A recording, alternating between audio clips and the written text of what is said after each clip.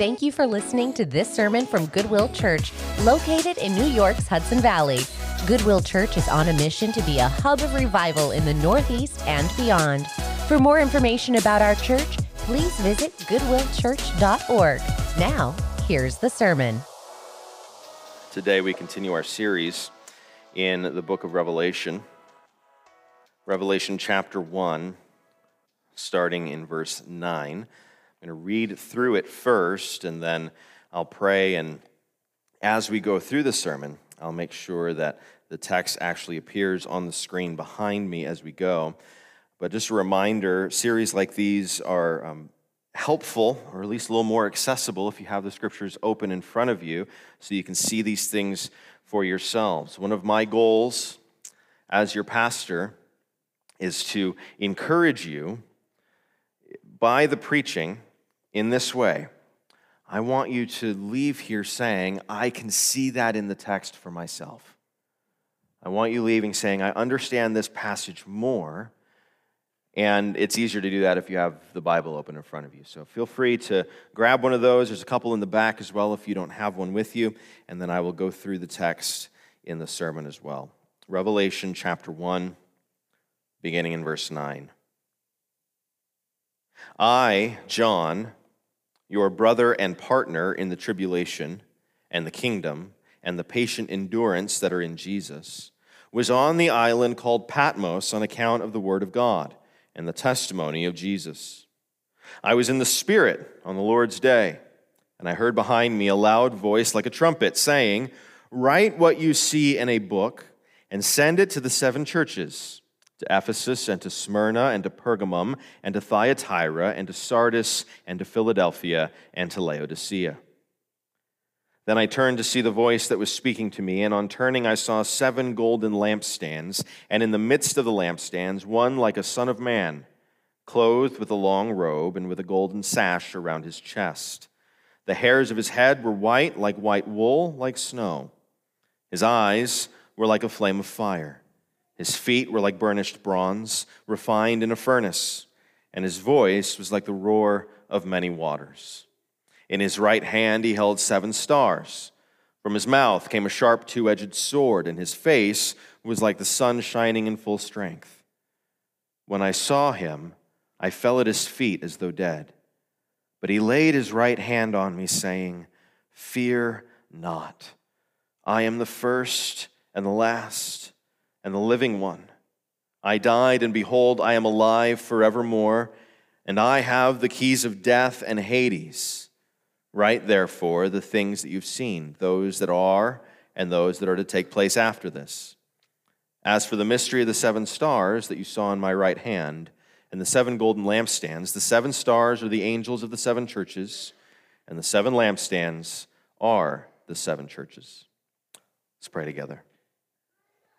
Father, we thank you for your word. We pray that you would encourage us, that you would strengthen us by your word. Lord, that we would be given clear vision of who you are. Would we see the value and importance of a vision of Christ? And Lord, we pray that you would give us ears that are able to hear, hearts that are willing to understand and obey your word. We love you. And we pray these things in Jesus' name. Amen.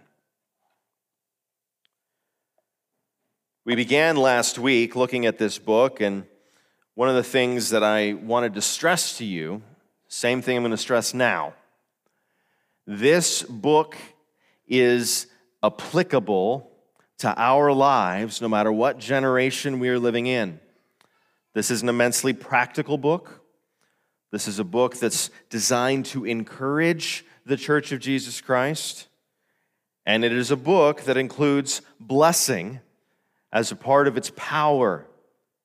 In verse 3, we heard this, blessed is the one who reads aloud the words of this prophecy, and blessed are those who hear and who keep what is written in it, for the time is near. There's blessing attached to our reading and hearing and obeying what's written in the book of Revelation. If you go to the end of the book, in chapter 22, you find something very similar. There is a blessing given to those who hear it. I warn everyone who hears the words of the prophecy of this book.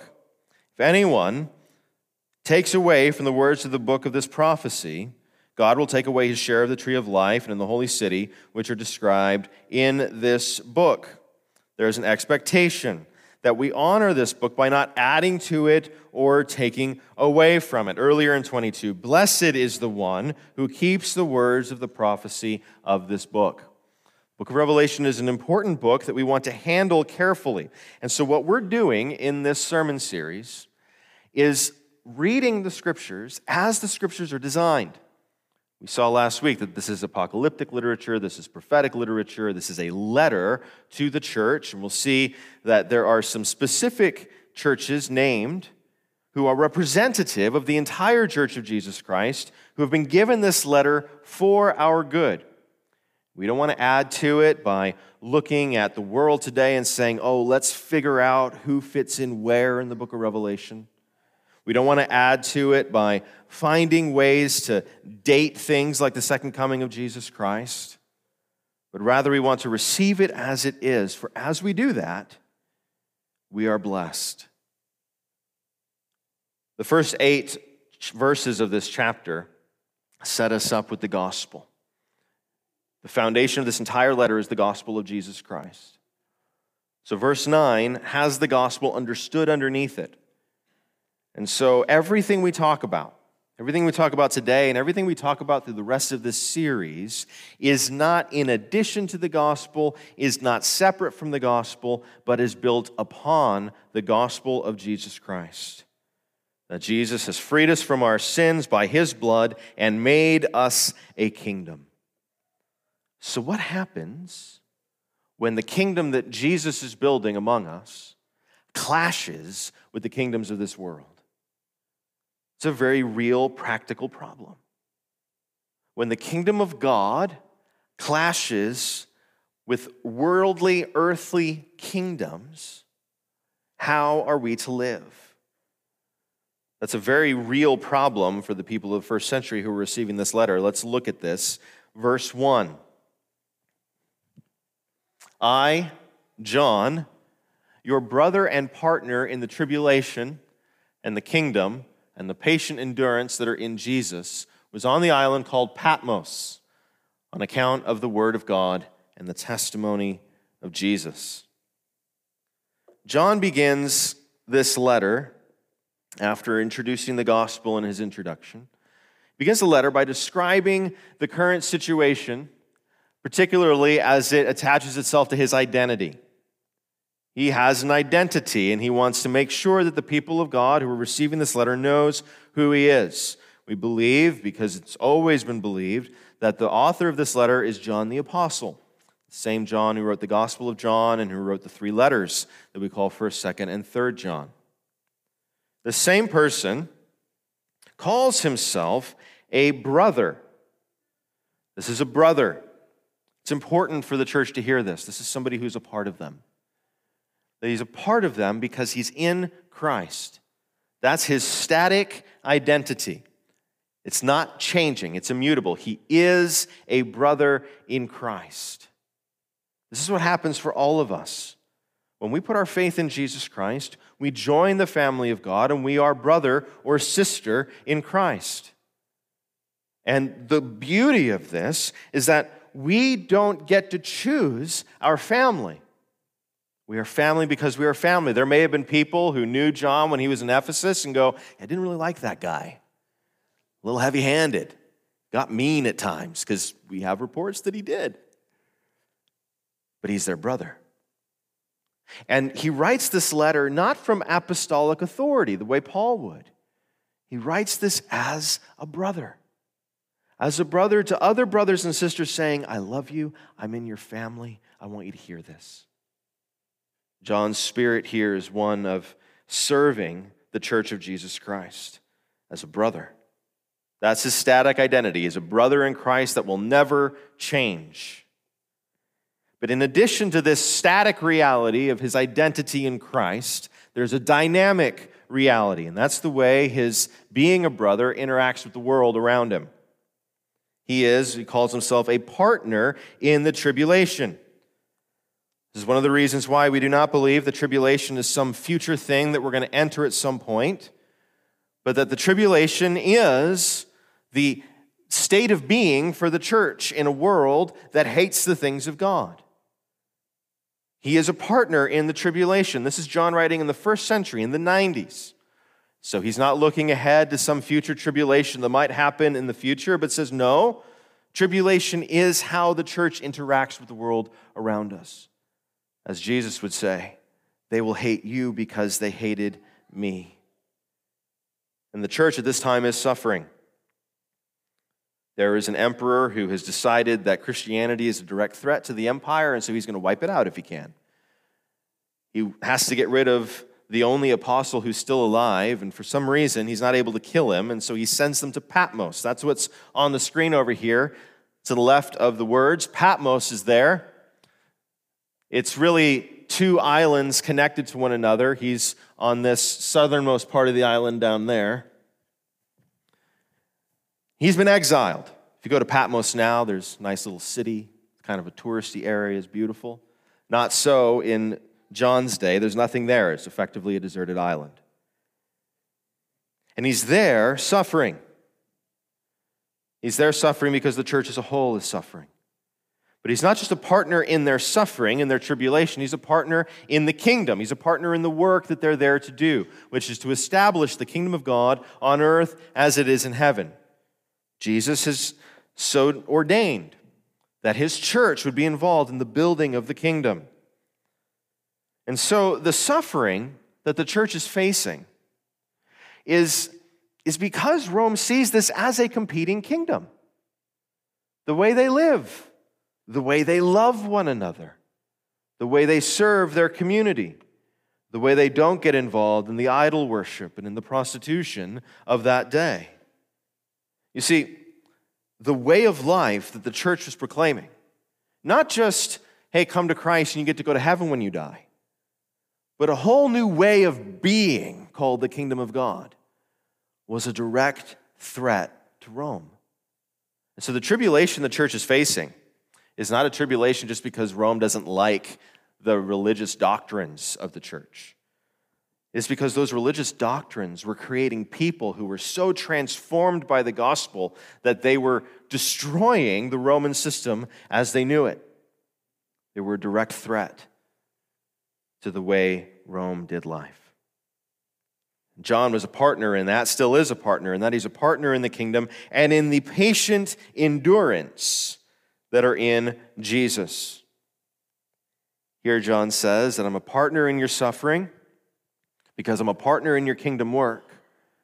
And we're feeling this suffering because our kingdom, the kingdom of God, is clashing against the Roman kingdom.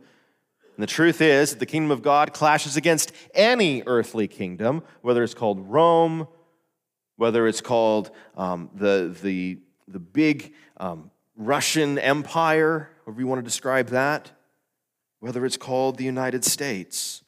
The kingdom of God will inevitably clash with the kingdoms of this world. And the way we make it through that clash, the way we witness to Christ as the Church of Jesus Christ, as the kingdom of God clashes against the empire of the United States, the way that we get through it is through patient endurance. Not through seizing power, not by trying to become more influential than the other guy, and certainly not by trading our morality or trading our ethic or trading our truth for a political platform. But rather, the Church of Jesus Christ witnesses to our risen Lord as our kingdom clashes with other kingdoms by patiently enduring the suffering that comes. This is why it's important for us to have the book of Revelation at our disposal. It keeps us from seeking lesser gods or shortcuts. We endure. Suffering will come. In some parts of the world, suffering has already come. In some parts of the world, suffering has always been. The Church of Jesus Christ endures because Christ is with her. And that's what we'll see. So he describes who he is. He's on the island of Patmos on account of the word of God and the testimony of Jesus. I was in the Spirit on the Lord's day. Quick pause. We know when John had this revelation. It was on a Sunday. By the time John writes this, the Lord's day was just shorthand. We worshiped on Sunday, very early in the life of the church. We were celebrating the resurrection of Jesus Christ. My friend who does the Goodwill Talk podcast with me, Jessica, always reminds me that in some sense, Easter isn't all that special a day, because every Sunday is a celebration of the resurrection of Jesus Christ. And that's why we call it the Lord's Day. We stopped worshiping on the Jewish Sabbath, started worshiping on the Lord's Day, and in way of celebrating the resurrection. So we know John on the island of Patmos was in the Spirit on the Lord's Day. He's worshiping the Lord there by himself in spirit and in truth, because that's what we do on Sunday mornings. And I heard behind me a loud voice like a trumpet saying, "Write what you see in a book. Send it to the 7 churches, to Ephesus and to Smyrna, and to Pergamum and to Thyatira and to Sardis and to Philadelphia and to Laodicea." We'll look at those churches in a moment. But I want to point something out. John describes the voice as the sound of a trumpet. Patmos is not just an island, but it is in fact an island with mountains. It's an island filled with mountains. If you go there today, you'll find a bunch of smaller mountains and then one large mountain.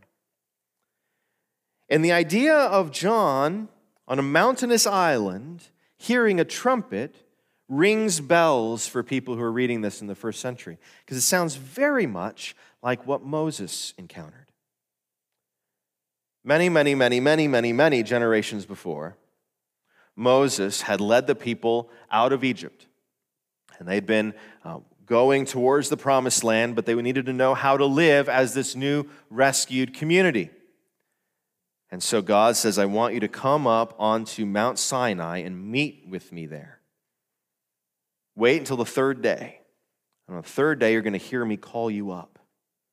And on the 3rd day, in fact, Moses was called up by the voice of God that sounded like a trumpet. He's called up into Mount Sinai, and he is given then instructions for the entire people of Israel, not just the people of Israel who were alive then, but all the generations of the people of Israel who would live after. Moses was called onto a mountain, heard the voice of God that sounded like a trumpet, and then was given a message for the people. John is given the exact same thing. But instead of for the people of Israel, is for the new Israel, Israelites and Gentiles alike, bound together in Christ. It is a message for the church. And not just the churches that are mentioned here, these 7 churches. He does mention the 7, and they're in the same order that we'll see as we go into chapters 2 and chapter 3.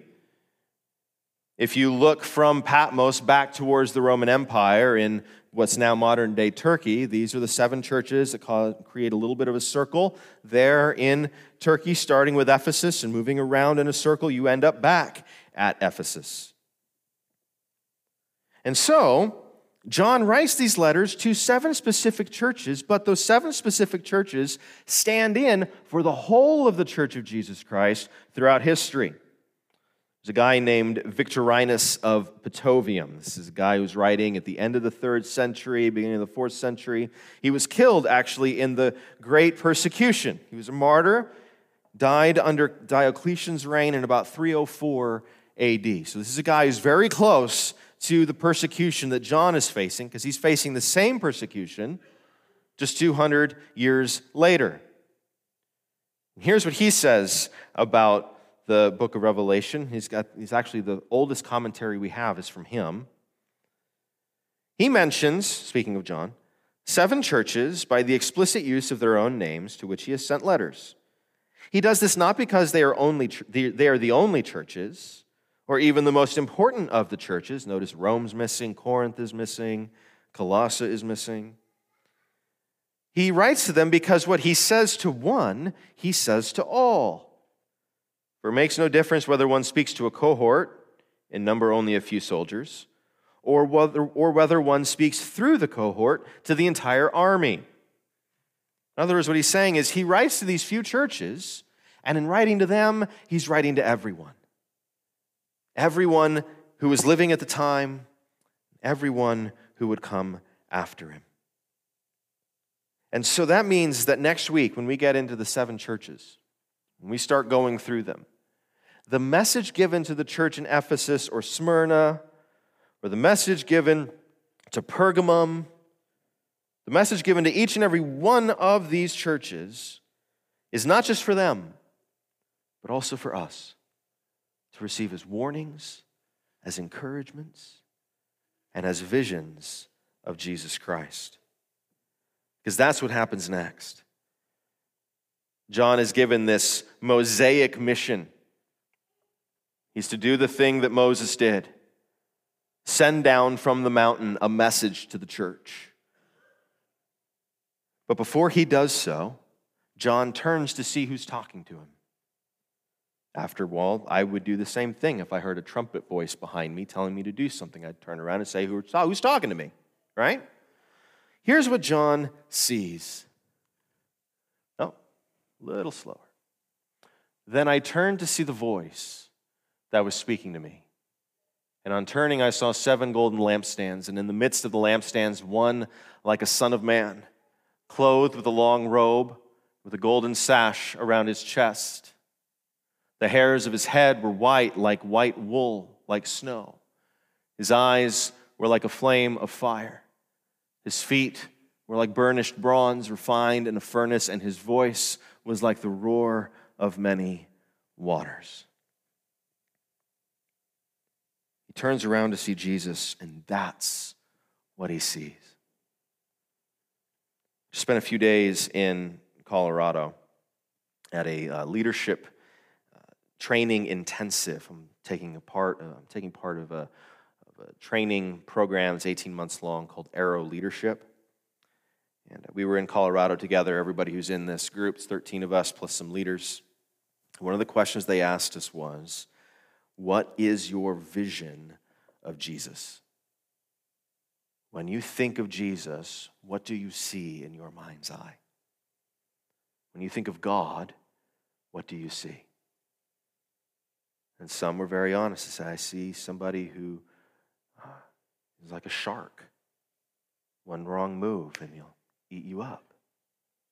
Others say, I see Jesus as one who welcomes the little children, is very gentle and meek and mild. And that particular vision of Jesus is true. We see that in the Gospels. I think a lot of us, that's where our minds go when we think of Jesus. We think of the Jesus who is just very, very approachable, very, very enjoyable to be around. We think of a Jesus that children wanted to run towards. We don't necessarily think of a Jesus who is glowing white, whose eyes are aflame like fire, whose feet are like burnished bronze refined in a furnace, and whose voice is like the roar of many waters. That's not necessarily what we think. But when we enter into the presence of God in worship, we don't only have the friendly Christ, we have the glorified, majestic Christ in our midst. His glory on full display. Which is why we ought not walk into worship too lightly or too glibly, for this is our God. Eyes aflame like fire, clothed with a long robe, with a golden sash around his chest. The hairs of his head were white like white wool, like snow. His feet like burnished bronze refined in a furnace, and his voice was like the roar of many waters. This should be a vision that sparks awe, perhaps even holy fear in our hearts. This is the one who gives John his mission. Quick question. If you came into contact with a being like this, and he told you to do something, would you think twice about it? You say, you know what, let me think about that for a minute. I'm not so sure. A being like this gives you a commission. You say, kind of uncomfortable with that, actually. I'm old. Don't really want to write all these different letters. I'm good, thank you. No, you probably do exactly what John did. In his right hand, he held 7 stars. From his mouth came a sharp 2-edged sword, and his face was like the sun shining in full strength. And when I saw him, I fell at his feet as though dead. He's not the first person to see God and respond this way. Actually, this vision of Christ is a mashup of 2 visions from the book of Daniel. I'll read you a couple of these. Daniel chapter 7, verses 9 and 10. As I looked, thrones were placed, and the Ancient of Days took his seat, and his clothing was white as snow, his hair of his head like pure wool. His throne was fiery flames, its wheels were burning fire. A stream of fire issued and came out from before him. 1,000 thousands served him, and 10,000 times 10,000 stood before him. The court sat in judgment, and the books were opened. This is Daniel's picture of God, the Ancient of Days. And you hear a little bit of what was just described by John, particularly the hair and the fire. But he doesn't just have this vision. He has another vision that's recorded a couple chapters later. Daniel chapter 10, starting in verse 4. On the 24th day of the first month, as I was standing on the bank of the great river, that is the Tigris, I lifted up my eyes and looked, and behold, a man clothed in linen with a belt of fine gold, Rufaz, around his waist. His body was like beryl, his face like the appearance of lightning, his eyes like flaming torches, his arms and legs like the gleam of burnished bronze, and the sound of his words like the sound of a multitude. And I, Daniel, alone saw the vision, for the men who were with me did not see the vision, but a great trembling fell upon them, and they fled to hide themselves. So I felt I was left alone, and saw this great vision, and no strength was left in me. My radiant appearance was fearfully changed, and I retained no strength. Then I heard the sound of his words, and as I heard the sound of his words, I fell on my face in deep sleep, with my face to the ground.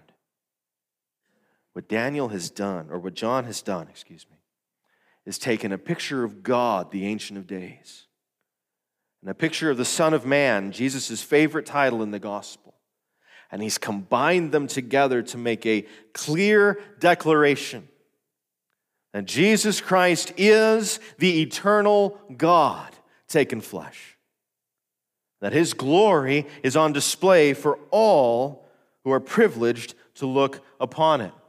Look at the connections here between Daniel and Revelation. Daniel 10:5, clothed in linen with a belt of fine gold. 1:13, clothed with a long robe and with a golden sash around his chest. There's the hair with like pure wool. The flaming torches for eyes. Arms and legs like the gleam of burnished bronze. The sound of his words like the sound of a multitude, or like the sound of many waters. His face like the appearance of lightning, or like the sun was shining in full strength. John is describing what Daniel saw. But he recognizes, unlike Daniel, that this Son of Man is no mere angel, but is in fact the Son of God in flesh. He sees this divine being, and he falls down as dead, because he's terrified. When Isaiah came into the presence of God, he said, "Woe is me, I'm going to die now because I have seen God in his glory." Daniel fell down as if in a deep sleep, and John fell down as if dead. Do not underestimate the glory of God. And we do. We do, because I often think that and I will only speak for myself, do not take worship seriously enough. We have the privilege of worshiping in the presence of that glory by the power of the Holy Spirit. And too often I am concerned with this thing or with that thing, when a more appropriate response would be to fall down and worship. Because that glory is the glory of our Savior, Jesus Christ. Now, we may never have received the book of Revelation if it were not for these next two words. John fell down as if dead, and Jesus could have said, yeah, right response, and then just taken him off to heaven. But he didn't. He looked at John and he said, fear not. Fear not. That is so gracious. I'd be afraid too. This is a terrifying vision. And yet Jesus, arrayed in glory. Perhaps the only other time John had seen anything like this was on the Mount of Transfiguration when he saw Christ transformed before him. He sees this risen Christ in his full glory and he falls as if dead. And this Christ in full glory reaches down and says, fear not. It's going to be okay. Fear not. Imagine you are a Christian in the first century and you're not sure if the next knock at the door is going to be a Roman centurion coming to take you from your family. Imagine if you're the Church of Jesus Christ in one of these cities just trying to survive the persecution that is around you. Imagine you're in one of these churches and there's been false teaching that's trying to infiltrate, and brothers and sisters that you love are being lured away by lesser things. Imagine the world so insane that you're not sure how we're going to make it another year. Imagine a world filled with terror. Perhaps not so hard to imagine it, is it? Imagine a world filled with fear and despair, and this God, with this glory, with this kind of love in his heart, reaches down and says, fear not. Fear not. It is one of the major themes throughout the entire book of Revelation. Jesus says to his church, fear not.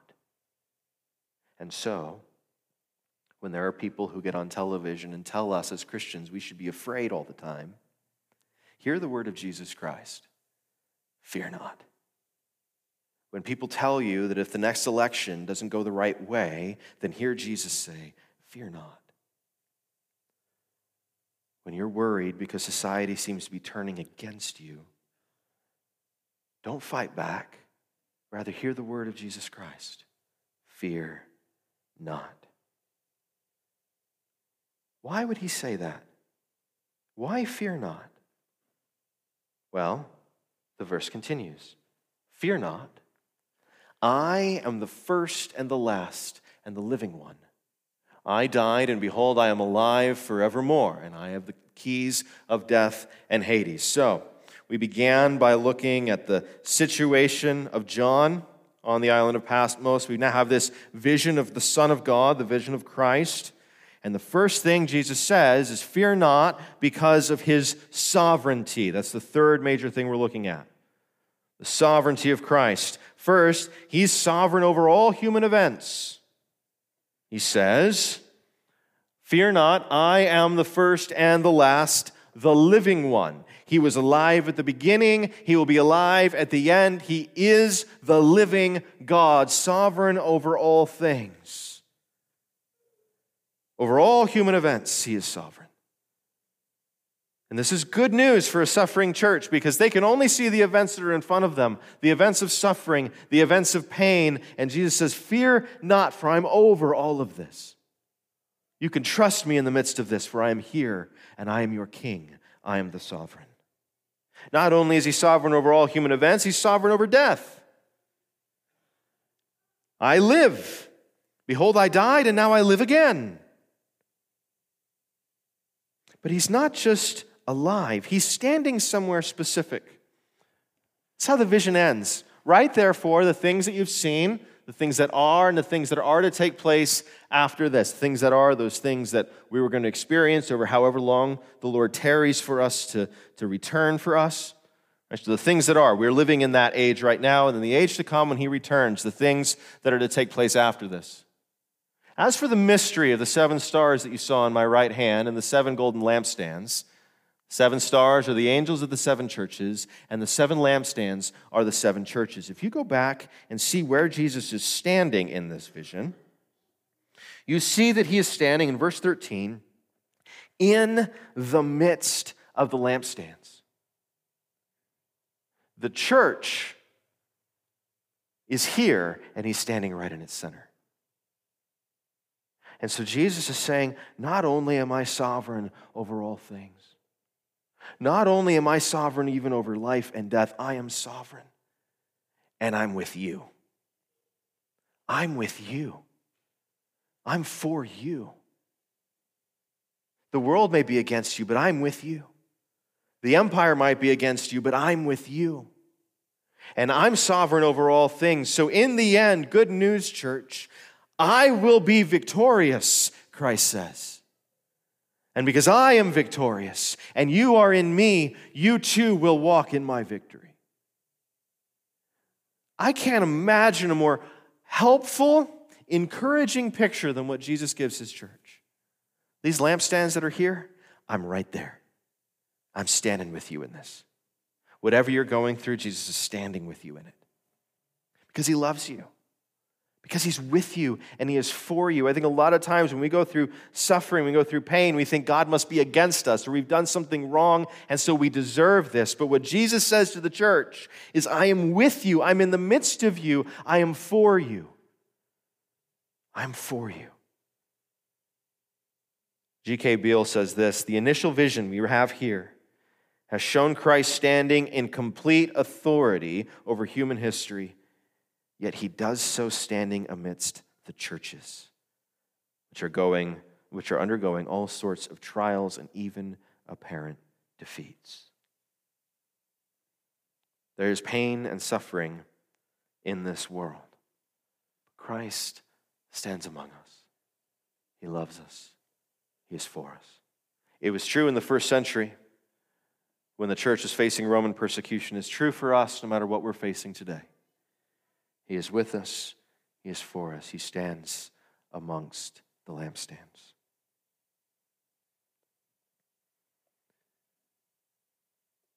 We lost somebody in the broader Church of Jesus Christ 10, 12 days ago now. Saw the headline come through Christianity Today, and it reminded me of somebody that I hadn't thought of in a while. He went by the name Brother Andrew. Brother Andrew was a Dutch Christian. His real name was Anne Vanderbiel. I can't think of a more Dutch name than Vanderbiel.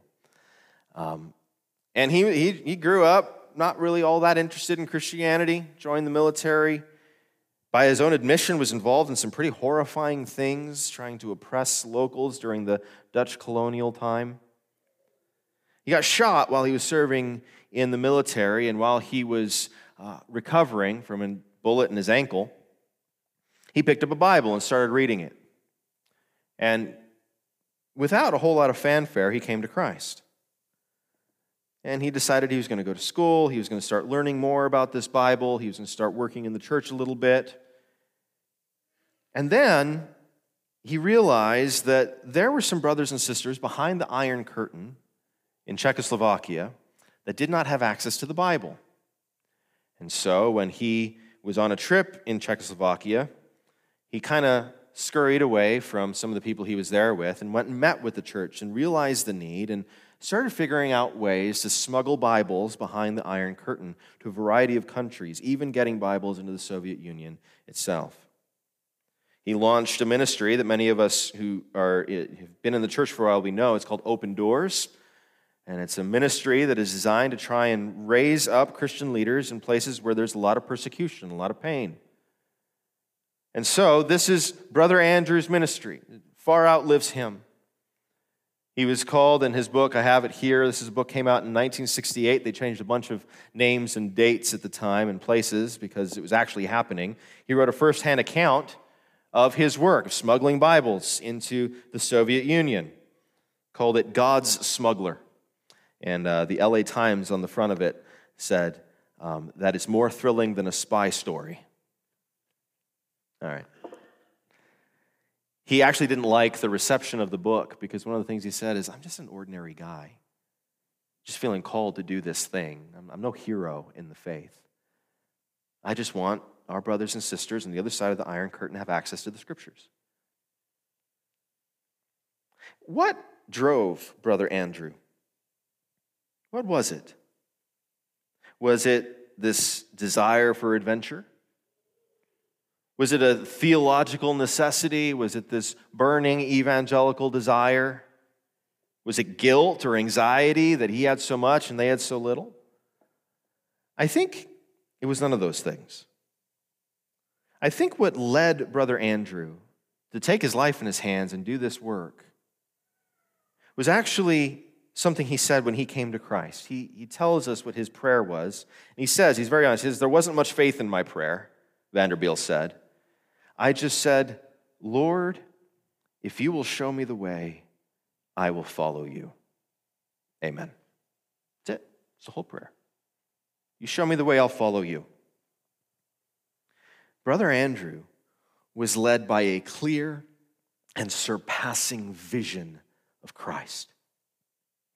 He saw Christ and followed him. And so he's right. He is nobody special because that is the call of all Christians. To have a vision of Christ similar to the vision that John received here. That this is our Christ and he points the way and we follow him. And with that kind of vision, you hear the word vision a lot. We have a vision for the city. We have a vision for our company. We have a vision. We have a vision of Christ. He is our vision. We follow him. And as we follow him, he will lead us to do some pretty incredible things for his glory's sake. We may not be smuggling Bibles behind the Iron Curtain, but we may be a faithful witness in our workplace, a faithful witness in a family that doesn't understand our faith, a faithful witness in a neighborhood, a faithful witness amongst our friends. Because we have a clear vision of Christ. You show me the way, I will follow you. That's what Brother Andrew said to Jesus. You point, you lead, I follow. And it's a simple and beautiful prayer, but it is the prayer of our deepest need. A vision of Christ that leads us forward.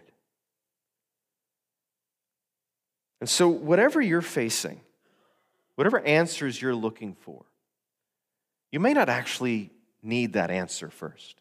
Feels like you do. Because there's a date on the calendar, or there's a funeral that is clear in your memory, or there is a relationship that desperately needs to be mended. But notice, Jesus doesn't give John an answer to the persecution or the tribulation or the pain. Not right away. The first thing he does, he says, I need you to look at me. Look at me first. Then we'll figure out the rest. And so, what I encourage you to do with this text is to be honest about your situation like John was. What is your situation? What is the pain? What is the sin? Be honest. And then look to Christ. Develop your vision of him. Use passages like this to broaden your understanding of who Christ is, and then trust in his sovereignty. That whatever you're going through, he will lead you through it. Because he is the first and the last, the living one, sovereign over all things, who loves you and reaches down and tells you, fear not. Let's pray. Father, we thank you for your grace and your goodness to us. There are many things in this world, many things in our lives that bring about fear. Lord, there are things that others do, there are things that we do, even our own sin, and it causes in us fear. Remind us of your grace. Tell us to fear not because you are with us and you are for us. Remind us that we can come to you with our sin and confess it because you are for us. Remind us that we can face tribulation and pain and suffering, either from a fallen world or from a hateful world. And you say, fear not, for you are with us. We can face this because you are with us. Comfort us with your word. Encourage us. Give each of us a vision of Christ in all of his majesty and splendor, in all of his glory. Help us to see Jesus. Help us to see him for all that he is. The God that even children are willing to run up to. The God of glory. The face that shines brighter than the sun. You are a majestic, glorious God. And you are with us. And you are for us. We thank you. We love you, and we pray these things in Jesus' name. Amen. Thank you again for listening to today's sermon. For more resources and information about Goodwill Church, visit goodwillchurch.org. God bless.